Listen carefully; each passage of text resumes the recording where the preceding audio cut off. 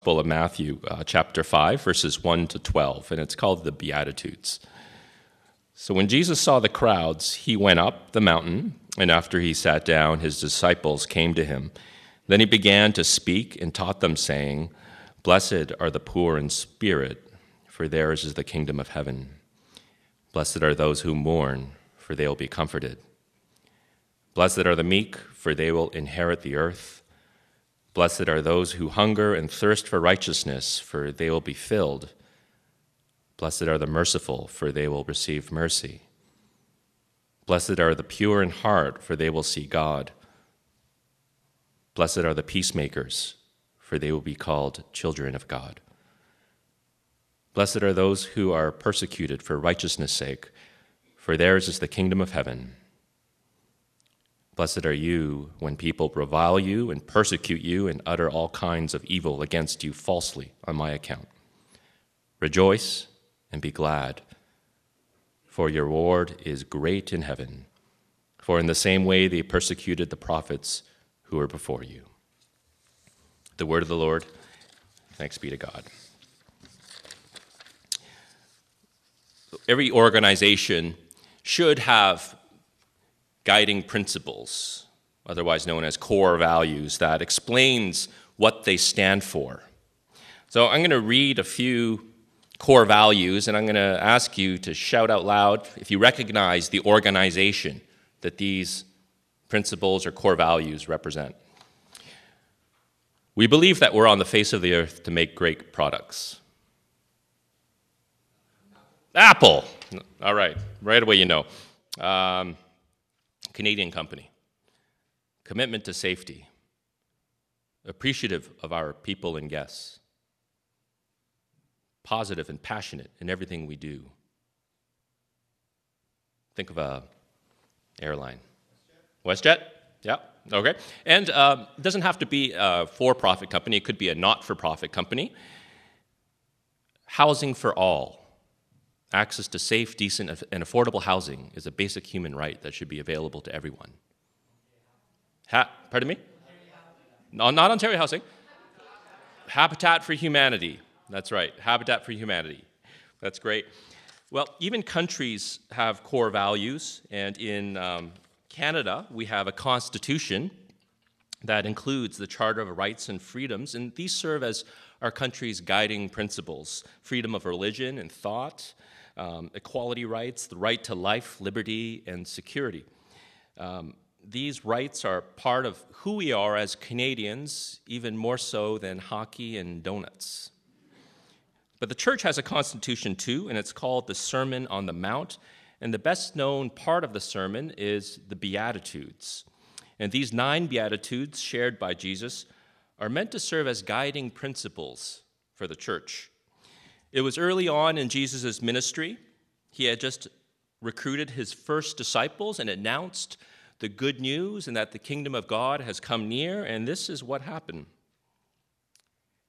So his fame spread throughout all Syria, and they brought to him all the sick, those who were afflicted with various diseases and pains, demoniacs, epileptics, and paralytics, and he cured them. And great crowds followed him from Galilee, the Decapolis, Jerusalem, Judea, and from beyond the Jordan. So Jesus sees the crowds, and he goes up a mountain, and his disciples come with him, and he outlines 9 guiding principles. And these principles are called Beatitudes because they each start with the Greek word makarios. And makarios could mean blessed, but also could mean favored, or well-off, privileged, or fortunate. And Jesus tells his disciples, those who are poor in spirit, those who mourn, are privileged. Those who are meek and hunger and thirst for righteousness, those are the fortunate ones. And those who are merciful and pure in heart, and those who are peacemakers and persecuted, they're in fact favored and well off.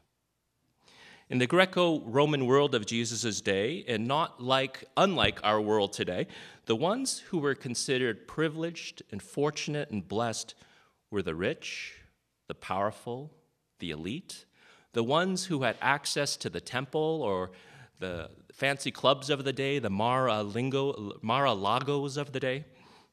Jesus looks at his disciples into the crowd down below, and there he sees the weary faces of the oppressed, the blank expressions of the hopeless, the powerless of society. And he tells his disciples that these are the ones who are blessed. See, our society, including the church, often has a warped idea or sense of what blessing means. An American preacher down south, she wrote about a time when she brought her youth group from Atlanta on a mission trip. They were from an affluent church in Atlanta, and they went to Appalachia, along the eastern part of the U.S., a region that's very impoverished. It used to be coal mining towns. The youth from her church had their eyes opened to people and circumstances they've never seen before, people living in literally paper shacks, children without shoes, strange food, strange language, strange dialect. But during the week, the youth reached out and they made friends with a local boy, a boy by the name of Dwayne, and they included him in all their activities. And by the end of the week at their worship service, they did an intercessory prayer. They prayed for the people. And they said the youth prayed for the poor people of Appalachia. And this made Dwayne, their new friend, furious. He said, "You all called me poor. I never thought of myself in that way until you just said it. I have all these woods to run around in. I've got a grandma and a grandpa who love me. I've got a shack full of rabbits that I can play with all day long. Does that sound poor to you? It don't sound poor to me. You all should save your prayers for someone who needs them." The youth from Atlanta thought they were the blessed ones because they had their iPhones and their iPads, and they thought and assumed that their friend Dwayne wasn't blessed and was missing out because he didn't have what they had. But much to their surprise, their friend Dwayne felt very blessed. Now, blessings aren't about material abundance, despite what you might hear from megachurches and those big-time preachers. Blessings aren't about feeling happy or about everything going our way. I remember a close friend of mine, he had a number of good things happen to him in a short period of time. He had a new job, he just had a new baby, he bought a new house. He was feeling particularly happy, and he said to me, "I feel very blessed." And I've said it also in that context many times. But blessings are more than about happiness and feeling good. Blessings are about God's presence. It's about being open to God's presence and aware how God is present in your life and how much strength that can give you. And when do we often sense God's presence? It's sometimes in times of comfort and when good things happen, but most often for me, it's in times of challenge. And these are the times, I think, when you're blessed and privileged and fortunate, according to Jesus. Because it's when you go through hard times, it's when you suffer, that you're standing on the doorstep of the divine. It's when you suffer that when you are stepping into the portal of God's kingdom. Yale philosopher Nicholas Wolterstorff, he wrote a book on grief after he lost his son, a 25-year-old son, tragically to a mountain climbing accident. And he said that the wound of losing his son will never go away, but recalls that in the darkest throes of his grief and grappling after God, that he discovered and glimpsed the true nature of God. He wrote that through the prism of my tears, I have seen a suffering God. And loss and the suffering that results from suffering or from loss is not in itself a blessing, but what can happen and what can be experienced, or sometimes the byproduct of loss, can be a blessing. And as a result of his loss, Dr. Wolterstorff saw the world differently. He saw the world through tears, and he said he was able to see things that he was never able to see before. You see, dry-eyed, he would look past people. He would never notice the pain or the grief in the person next to him. But through his suffering and tears, he somehow sensed other people's pain. And through this shared pain, he sensed God's presence. You see, we worship a God who came to us in human flesh. And to be human is to suffer. And it's through our suffering we feel what God feels. We experience what God's creation experiences, and we move closer to God's very own heart. So how can these beatitudes or blessing serve as our constitution or as the guiding principle of the church?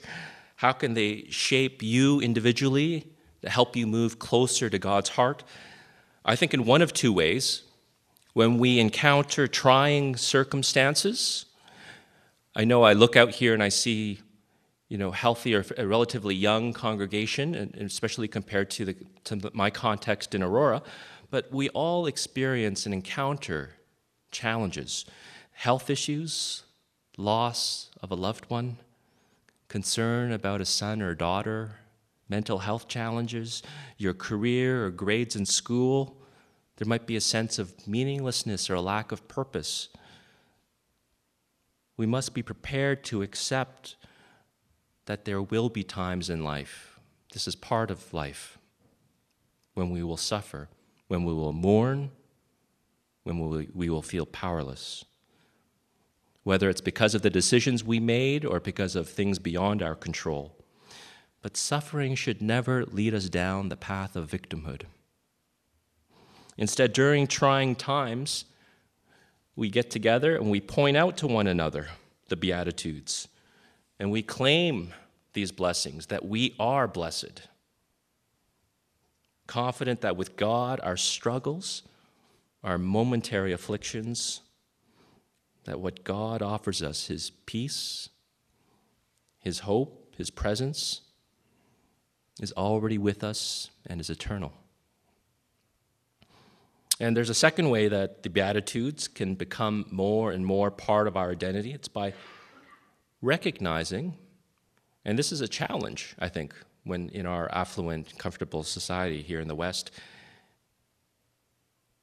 it's by recognizing that poverty that Jesus talks about isn't just out there at places like Teesdale, but it's right here in our hearts. A friend of mine attends AA, Alcoholics Anonymous, and he's been dry for over 20 years. And the church I'm at hosts the Alcoholics Anonymous group, and he said to me that he goes there because he feels empowered. He doesn't feel judged, but he feels empowered because people are open enough.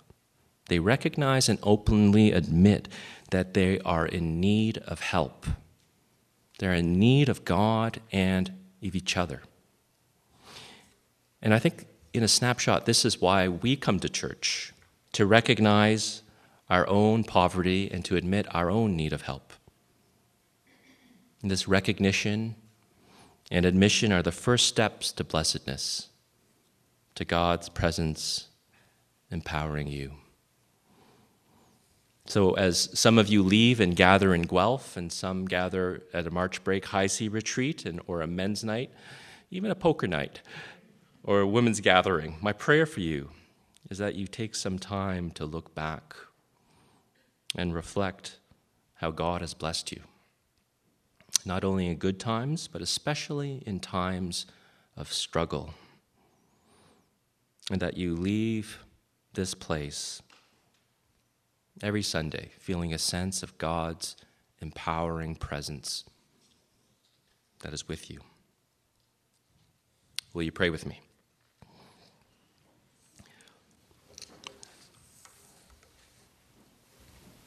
O God, through your Holy Spirit, you are always present with us in good and bad times.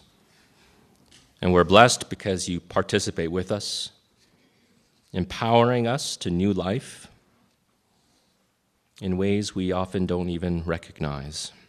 And for this we give thanks. Help us to live with our eyes wide open, in tune with the quiet hurts and hidden pains people beside us and around us carry with them, offering ourselves as a listening and healing presence to the world you created and so love. Amen.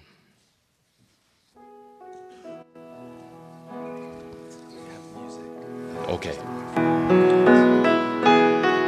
And I guess as this period of reflection and meditation, I invite you again to take a moment, and maybe there was a time in your life when you sensed God's absence, and a particular challenging time. It may have been a loss or a time of internal struggle or worry or concern for a child or a parent. And maybe ask God to open your eyes, the eyes of your heart, to how he was present and faithful with you, and how God will continue to walk with you all the days of your life.